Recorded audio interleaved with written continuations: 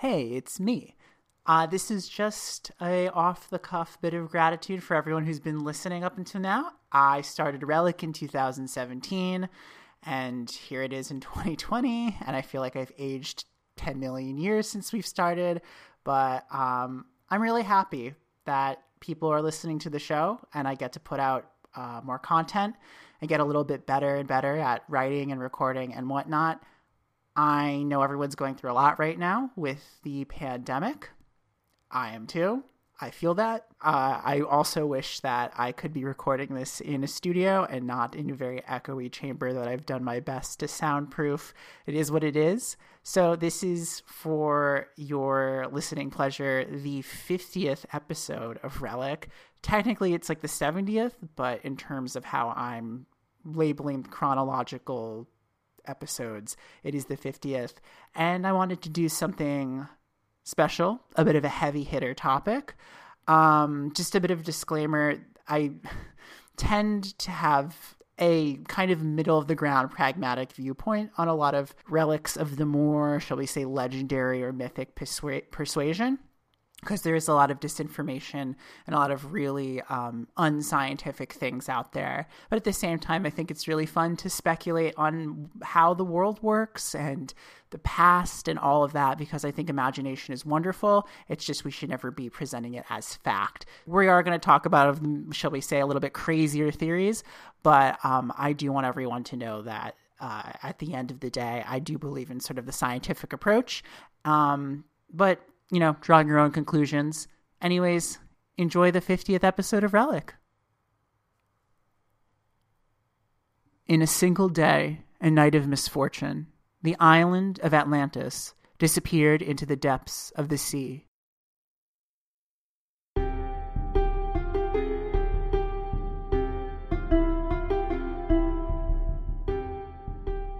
Athens, 460 BC.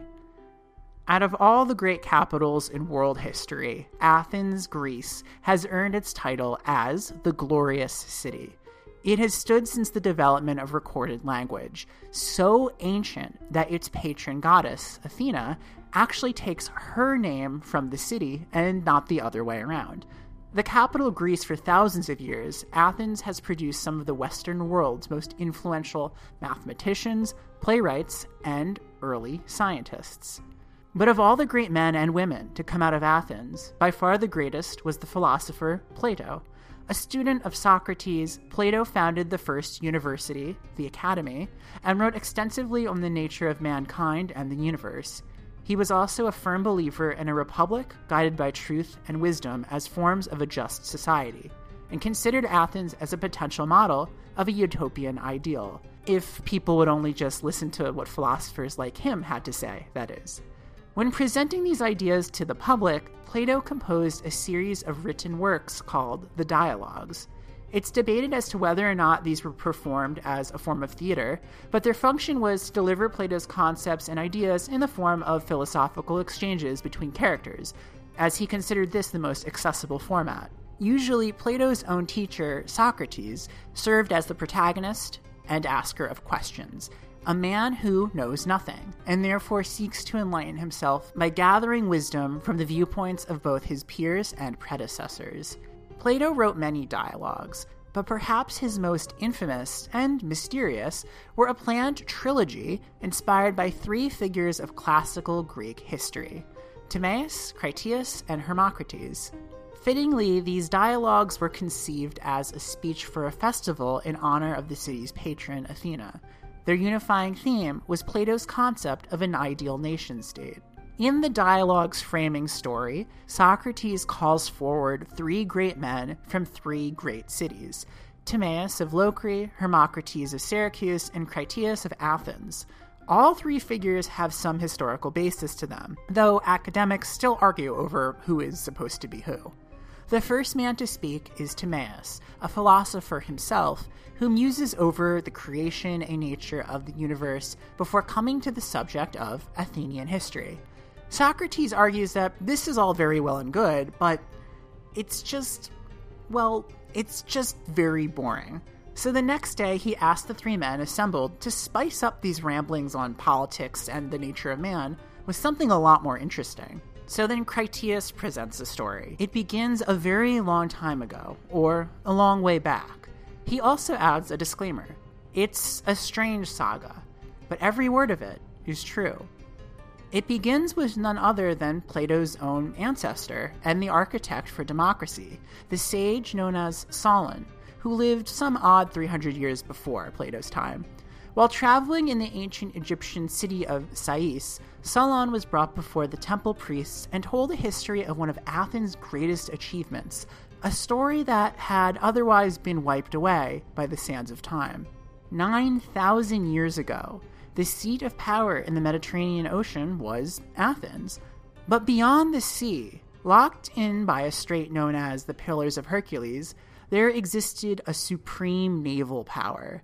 This nation wasn't just confined to one island, but comprised a whole continent, the size of North Africa and Asia Minor put together. All the city-states and islands within the Mediterranean Sea were but a harbor compared to the vast ocean ruled over by this great country, which had conquered Libya, Egypt, and most of Europe, and was now encroaching on the familiar waters of Athens. Kingdom after kingdom fell to this seafaring civilization, which called itself Atlantis. In Athens' darkest moment, their allies abandoned them, and the enemy stormed the gates. But all of Athens came together and somehow managed to repel the massive Atlantean army. Driving them back beyond the Pillars of Hercules, Athens slowly liberated all of the conquered lands, including Egypt, which was forever grateful to Solon's ancestors and thus had recorded the history. And not long after this, disaster struck. According to Plato, there occurred violent earthquakes and floods, and in a single day and night of misfortune, the island of Atlantis disappeared into the depths of the sea. And so the story ends. Because of the subsidence of the earth, a network of impenetrable sandbars and shoals was left behind in the continent's submerging, preventing anyone from going beyond the Pillars of Hercules and exploring whatever lay out there in the mysterious great ocean. In the following centuries, scholars, philosophers, seafarers, and charlatans alike have all ventured out into that ocean in search of the sunken empire. But is there any actual truth to Plato's story? Or is Atlantis just a metaphor? In part 1 of this 2-part series, Relic takes on one of the most mythic of unsolved mysteries, the lost continent of Atlantis.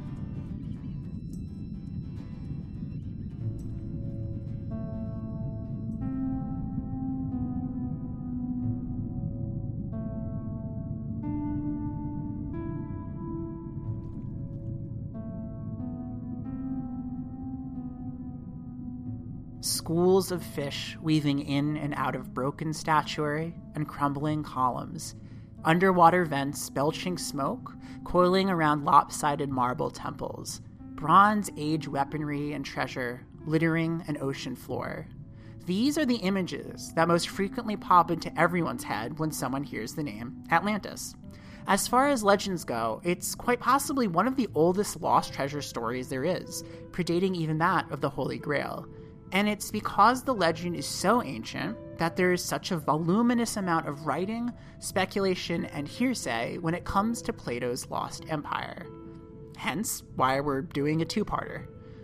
They say every legend has a grain of truth, but just how much truth even is there when it comes to Atlantis? Well, that's the question that's nipped at humanity's brightest minds since the Renaissance. While attempting to locate the lost continent is all part of the mystery, probing the origins of Atlantis is just as important. In Plato's planned trilogy of dialogues, the philosopher uses the voice of Socrates and the viewpoints of 3 fictional characters to illustrate his envisioning of a perfect society. In Timaeus, Socrates says that the Chronicle of Atlantis is no made-up story, but a true account. To be fair, Socrates, or rather Plato, said a lot of things, and historians are sometimes divided on how much of Plato's dialogues are purely metaphorical, like just teaching materials, or if there are any legitimate first-hand accounts contained within. To be clear, Socrates never wrote or spoke on Atlantis himself. The only primary source we have is Plato. In the second dialogue, Critias goes into greater details about Atlantis, which he describes as a whole continent larger than North Africa and the area we would recognize today as the Anatolian Peninsula. The gods were said to have chosen certain dominions of mortal kind to rule over. Hephaestus and Athena ruled Athens, and Poseidon, god of the sea, was granted the island of Atlantis. The whole continent was said to be fertile in plains and mountainous, but its most unique geographical features encompass the ruling capital. Picture alternating rings of water and land, concentric circles that served as moats and landmasses. Atlantis was named for its founding king, Atlas, who gave his name to the Atlantic Ocean. The only specific fauna mentioned living on Atlantis are elephants, though many creatures were said to live there as well. Atlantis was rich in metals and minerals, including a substance that might sound familiar to video gamers or RPG enthusiasts, orichalcum. It's debated whether or not this was a fictional metal or the name of a unique alloy that actually existed, but it was supposedly the metal that lined the rooftops of the island's most important buildings. Included among these was the magnificent temple dedicated to Poseidon. This temple contained great golden statues and was lined with ivory and silver, surrounded by a wall of solid gold. The population of Atlantis was numerous, and they had many amenities such as horse racing tracks, bathhouses, and harbors. Plato does not mention any sort of advanced technology or power sources, say elevators, electricity, or something that might seem out of place within the Athens of his time, but he says that the people there did live among all kinds of luxuries, and had a very powerful and advanced military. Advanced enough, anyway, that it supposedly conquered most of the known world. There isn't much documented on the religion of the Atlanteans, other than their patron deity was Poseidon, which makes sense as they were an island people. But Plato does mention that their rituals involve the veneration and chasing of bulls, which is unique and does tie into some theories on the real-world cultures that may have inspired Atlantis. In summary, Atlantis had it good. Perhaps too good. Far from peaceful, the Atlanteans were warlike invaders. In ancient Greek, hubris or arrogance is tantamount to sin, and is often met with punishment from the gods. We know that the downfall of Atlantis began with their invasion of Athens. They were repelled, and other city-states joined in the rebellion. Then the Atlantean forces were driven back. But the Critias dialogue gives us more of a, shall we say, behind-the-scenes look on just what happened before the city was infamously destroyed in a single day and night of misfortune. Now, I'm going to acknowledge that the next part is definitely more on the legendary side of things, as it involves the Greek gods. Seeing the Atlanteans wage war, Zeus decided to punish them for their wicked ways. However, and this is what's interesting, Plato does not specify an outright destruction. He writes that Zeus observed this noble race lying in this abject state and resolved to punish them, and to make them more careful and harmonious as a result of their chastisement. To this end, he called all the gods to their most honored abode, which stands in the middle of the universe and looks down upon all that has a share in generation. And when he had gathered them together, he said... And that's it. Critias literally stops just as Zeus is about to declare what is probably a major revelation. The rest of the dialogue ends at this point, and yes, this really has bothered people for the last 3,000 years or so. Nobody knows why Plato just stops here, or why the third planned dialogue, Hermocrates, was never written. Some think that Plato just got bored, or tired of what was becoming a fantasy, and had quickly veered off track of his original intentions. And some, to borrow a modern parlance, just thought Plato was trolling. Of course, there's all sorts of intricate conspiracy theories out there, including the belief that the Hermocrates was written and is a lost book, or revealed something so earth-shattering it was destroyed by the powers that be. But as far as primary sources go, that's really it for Atlantis, which seems weird considering the Western world's obsession for at least the last few millennia. We know that Plato's story had enough of an impact on his contemporaries, or at least the following generation. Though most of his students agreed that the story was just a clever allegory or a vehicle to deliver Plato's opinions, one fellow philosopher named Crantor believed it was a genuine account. Now, that's all well and good, but it doesn't prove anything other than Plato was just really great at storytelling. The famed Greek biographer Plutarch wrote The Life of Solon, a whole biography on the Athenian sage and Plato's ancestor, and in this account, Atlantis crops up again. The biography details Solon's visit to Egypt, and in it, Plutarch actually names the Egyptian priest as Sauntius of Sais. Far from just telling Solon the story of Atlantis, Sauntius goes one step further and shows the Athenian a set of inscriptions on pillars that document the legend. Plutarch believes Solon fully intended to physically document this legend of Atlantis long before Plato did, but felt it would be too much of an undertaking for his age. Some scholars take issue with Plutarch's primary sources and inaccuracies, so it's hard to say for sure how much of his writing was credible. Now, Solon was definitely real, and there is plenty of evidence that he did visit Egypt. Solon was sort of like the Bernie Sanders of ancient Athens. He had seen the rise of tyrants and was afraid Athens would go down the same road, as it was already a place of startling inequality and class division. Solon introduced a series of progressive reforms, which would eventually lead to the birth of democracy as a system of government. But other than this, not much is actually known about Solon, other than his reformist platforms, his protection for sex workers, and that he might have been gay, but back then who wasn't. Naturally, Solon wasn't exactly well-liked by many of his Athenian aristocrats, who deemed him a radical. But Solon was also clever. Because of how the Athenian government worked, laws could not be repealed unless the lawgiver was present in the city of Athens at the time. So in order to ensure that his designs would not just be undone or thrown out, Solon hopped the next ship for Egypt, where he lived for 10 years. There, according to Plutarch, he was welcomed by Pharaoh Amasis II and discussed philosophy with his priests, which included Sauntius of Sais. The location of this fabled encounter is specified as taking place at the Temple of Neith, dedicated to an Egyptian war goddess who was seen by the Greeks as being a manifestation of Athena. Unfortunately, no trace of Sais remains today, so if there really were inscriptions pertaining to a lost continent, we no longer have them. Nothing new emerges concerning the subject of Atlantis until the next millennium, when Proclus, a philosopher from the 400s, makes reference to a book by an author named Marcellus. This book, which has never been found, is a text called the Aethiopica, a name that may refer to Ethiopia, or rather the ocean surrounding the country, which is sometimes considered Atlantis territory. According to this long-lost text, there existed an island around 200 kilometers, or 124 miles long. This island was dedicated to the god Poseidon, whereas neighboring islands were the domain of Persephone, Hades, and the Egyptian god Ammon. The inhabitants of this unnamed island had documented their ancestors coming from a greater island called Atlantis, which they believed once reigned over all other islands in that region. In the centuries following, Atlantis was largely seen as an archetype and fable, and nobody really gave much thought to its historical existence or whereabouts.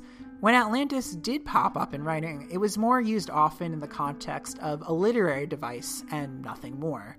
Even well before the Age of Exploration, starting in the 1400s, sailors had passed through the Strait of Gibraltar onto the coast of Africa plenty of times, and never encountered these impenetrable sandbars and rocky outcroppings supposedly left in the wake of Atlantis' demise. While the Spanish did occasionally toss around theories concerning fabled locations, such as the Fountain of Youth for instance, Atlantis was, by and large, considered just a legend. which you'd think would have been the end of it. Then, towards the end of the 1800s, a Republican congressman from Minnesota named Ignatius Loyola Donnelly put forward the idea that Atlantis was a major influence on civilization. Like Solon, Donnelly was a founder of a political movement, this one being populism. Donnelly also dabbled in history, though, as we'll soon find out, his methods were a bit misguided. In 1878, he left politics behind and returned to his law practice as well as writing.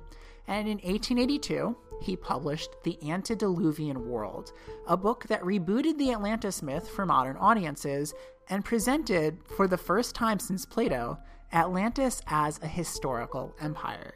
In this book, Donnelly presents 13 hypotheses, which are: there once existed in the Atlantic Ocean, opposite the Mediterranean Sea, a large island, which was the remnant of an Atlantic continent and known to the ancients as Atlantis. That the description of this island given by Plato is not fable, as has long been supposed, but veritable history. That Atlantis was the region where man first rose from a state of barbarism to civilization. That it became, in the course of ages, a populous and mighty nation, from whose immigrants the shores of the Gulf of Mexico, the Mississippi River, the Amazon River, the Pacific coast of South America, the Mediterranean, the west coast of Europe and Africa, the Baltic, the Black Sea, and the Caspian were populated by civilized nations. That it was the true antediluvian world, the Garden of Eden, the Garden of the Hesperids, the Elysian Fields, the Garden of Alcinous, the Mesamphalos, the Olympus, the Asgard of the traditions of the ancient nations. That it presented a universal memory of a great land, where early mankind dwelt for ages, in peace and happiness. That the gods and goddesses of the ancient Greeks, the Phoenicians, the Hindus, and the Scandinavians were simply the kings, queens, and heroes of Atlantis, and the acts attributed to them in mythology are a confused recollection of real historical events. That the mythology of Egypt and Peru represented the original religion of Atlantis, which was sun worship. That the oldest colony formed by Atlantis was probably Egypt, whose civilization was a reproduction of that Atlantic island. That the implements of the Bronze Age of Europe were derived from Atlantis. The Atlanteans were also the first manufacturers of iron.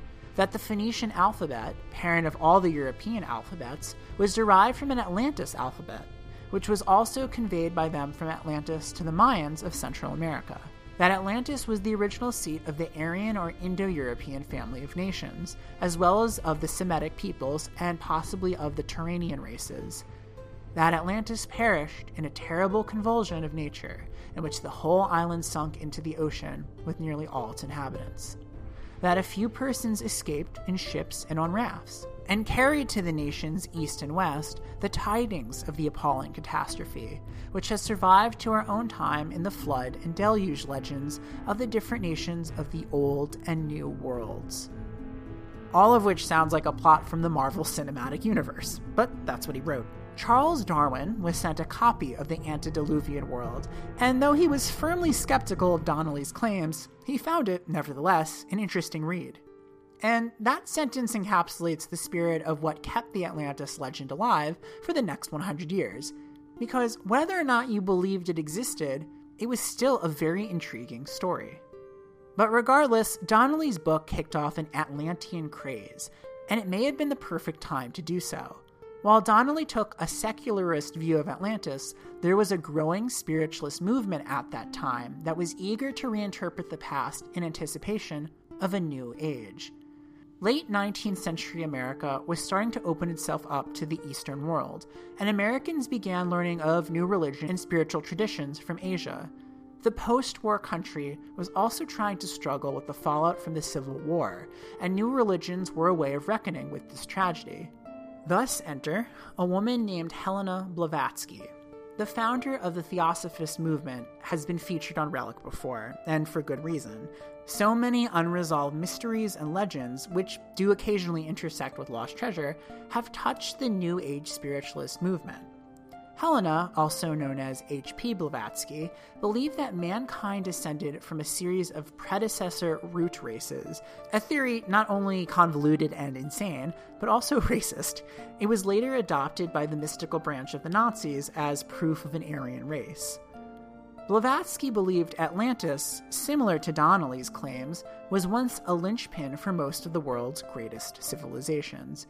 Blavatsky's spiritual revelations were said to come to her from a spirit guide or ascended master who came from a plane of reality called the Great White Lodge. Look, just go back and listen to the episode on the Holy Grail. I don't want to explain it again because it's dumb. Essentially, what it boils down to is H.P. Blavatsky's theories were supposedly drawn from her psychic exchanges with otherworldly beings. In Blavatsky's worldview, Atlantis was a continent with a culture spread across a series of islands that sank along with it, though not at the same time. The last of these islands to submerge was called Poseidonis. Her theories were published around the same time as Donnelly's. She believed that Atlantis was flooded due to the rise of the American continent, and the final inhabited island was destroyed during a violent clash between magicians and elemental spirits. According to her writing, some of the Atlantean colonies remained above land and could now be found in modern countries. The ruins of the empire were now located in the Mid-Atlantic Ridge, a long series of underwater mountain ranges that divides the world and had just been recently discovered in H.P. Blavatsky's time. She said it had sunk into the depths in 9564 BC. Unlike Plato or Donnelly, Blavatsky introduced the concept that Atlantis wasn't just a lost city, but a highly advanced civilization that had somehow developed flying machines, something that doesn't really explain Atlanteans' lack of knowledge surrounding plate tectonics. Blavatsky also believed in a related lost continent called Lemuria, which predated Atlantis and eventually formed part of its landmass. Similarly, an earlier fringe archaeologist named Le Plongeon asserted that the Mayans told tales of the lost continent of Mu, which could have been related to the Atlantis myth. These legends, Lemuria, Mu, and Atlantis, soon became conflated and interconnected, with different movements and spiritualist groups adding newer details to the stories as time went on. Even after Helena Blavatsky passed away, Theosophists continued influencing emerging religious movements, and even those who didn't subscribe to their core ideologies eventually found themselves walking down similar roads. Such was the fate of a man named Edgar Cayce, born in Kentucky in 1877, around the same time Donnelly and Blavatsky published their findings on Atlantis. Cayce said that, as a child, he bore witness to a number of supernatural experiences he later attributed to a psychic awakening. Unlike Blavatsky, Cayce was a Christian and a Sunday school teacher, and also unlike Blavatsky, there were eyewitnesses who genuinely believed Cayce did, or at least knew, things that were otherwise very hard to explain. Cayce would often fall into trances, and during these hypnagogic states, he'd become aware of situations or events he couldn't have possibly known otherwise. Unusually, and perhaps adding to his credibility, Cayce did not immediately profit off of his clairvoyance. He actually became moderately successful for inventing a card game called Pit. But the strange experiences he'd accumulated during his younger years, in which famous traveling hypnotists had examined Cayce's trances, began to reach the ears of his neighbors. Many came to Edgar Cayce with problems or requests that they believed only his unusual abilities could cure. Researchers into metaphysics also sought his assistance, and Cayce, who genuinely wanted to help people, was convinced he had some sort of talent that might benefit the world. From a skeptical viewpoint, it's easy to see why Edgar Cayce delved more and more into spirituality. Believers in psychic phenomena, who presented themselves as educated professionals, would feed into his pre-existing beliefs, and Cayce managed to convince them that his powers were authentic.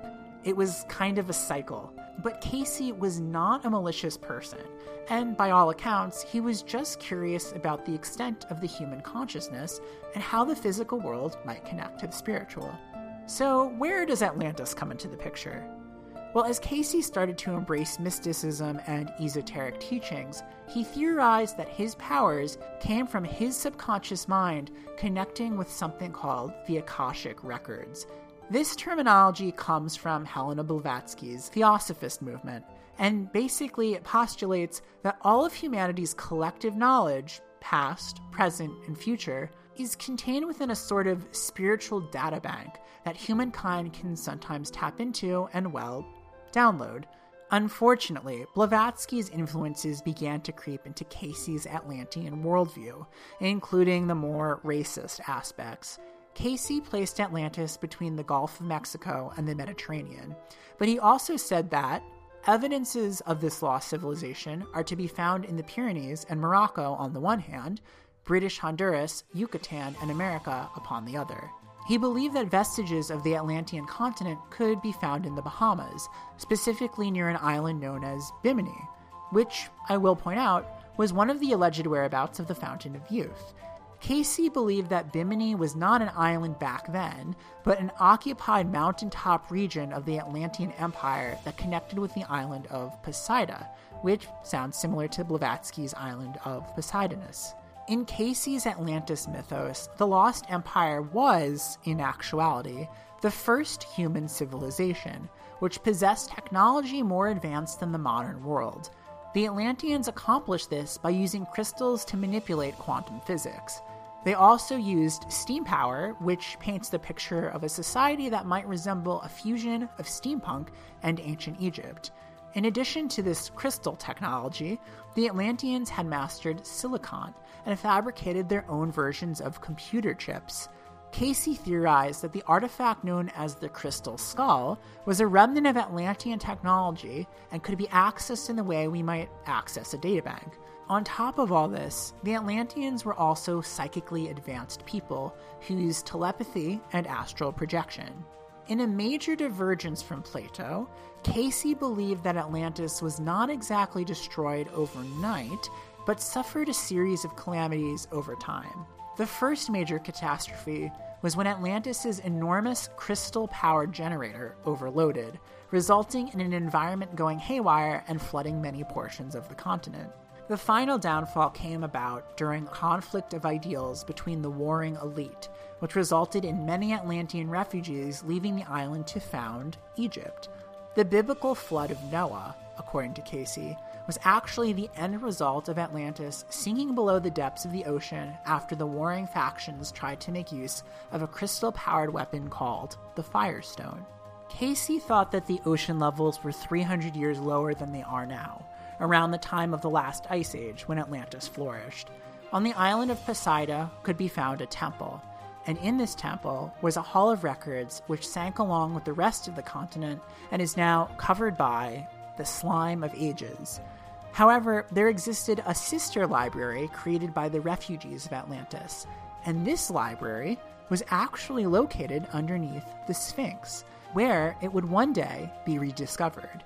Casey also believed ruins of Atlantis itself would be found at the end of the 1960s. Later in his life, Edgar Casey would go on to introduce the concept of crystal healing, or the physical application of crystals as medical devices. He also opened up a business selling herbs and natural remedies, essentially becoming the father of homeopathy. So there you have it. Atlantis is the reason why your hippie aunt always wears a quartz necklace and why we have detoxifying tea.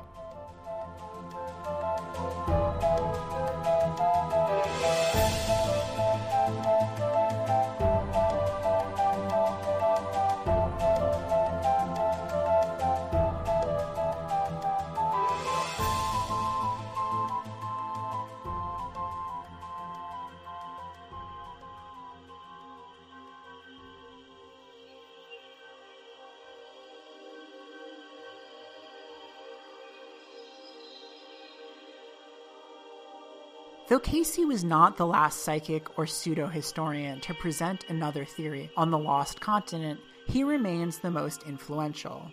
But most scientists and historians have long discredited his theories as being pseudoscience. Still, this doesn't explain why some people are so dead set on searching for the whereabouts of the lost continent. Edgar Cayce's visions of crystal weaponry and psychic warriors should have been enough to put the notion of a sunken city to bed, but true believers who were able to set aside the implausible from the realistic pointed to another mythological city, Troy. Troy was the setting of one of the most famous surviving ancient literary works, the Iliad. It was a story about a mighty city that challenged a confederation of Greek states, had dealings with the gods of myth, and experienced a poetic defeat thanks to the infiltration of the Trojan horse. Empires fell or overtook other empires, and over time, scholars and critics took the stance that the city of Troy was just a myth. Then, at the end of the 1800s, shortly before the Atlantis debate resurfaced, a family of English immigrants discovered remnants of an old Roman settlement in a hill near their homestead in Turkey. The members of the family tried to reach out to the British Museum, thinking they'd stumbled upon the ruins of Troy, but the museum refused on the basis that a lost legendary city buried in the dirt beneath a hill was a ridiculous notion. After a German businessman and archaeology enthusiast heard these rumors, he traveled to Turkey and funded a dig himself.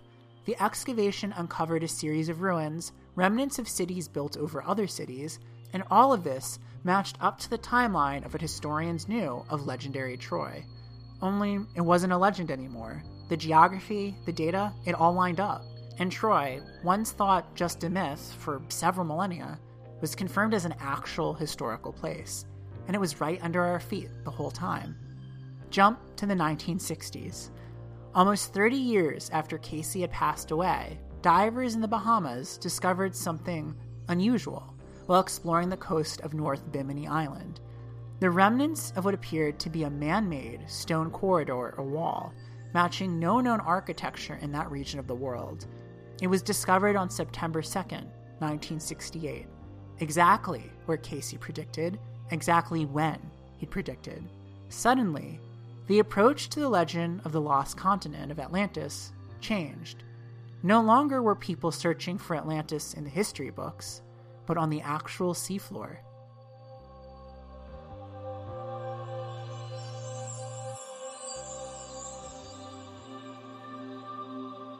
Relic is written and narrated by me, Maxwell. If you like this episode and want to send me some platonic love, you can rate and review Relic in Apple Podcasts. We also have a Patreon that has exclusive episodes, including Tales from the Reliquary, which looks at weirder lost treasure that can't fit into a full episode. Connect with me on Twitter at LostTreasurePod and email me at losttreasurepod@gmail.com. Next time, we go in search of Atlantis, for real. The adventure continues.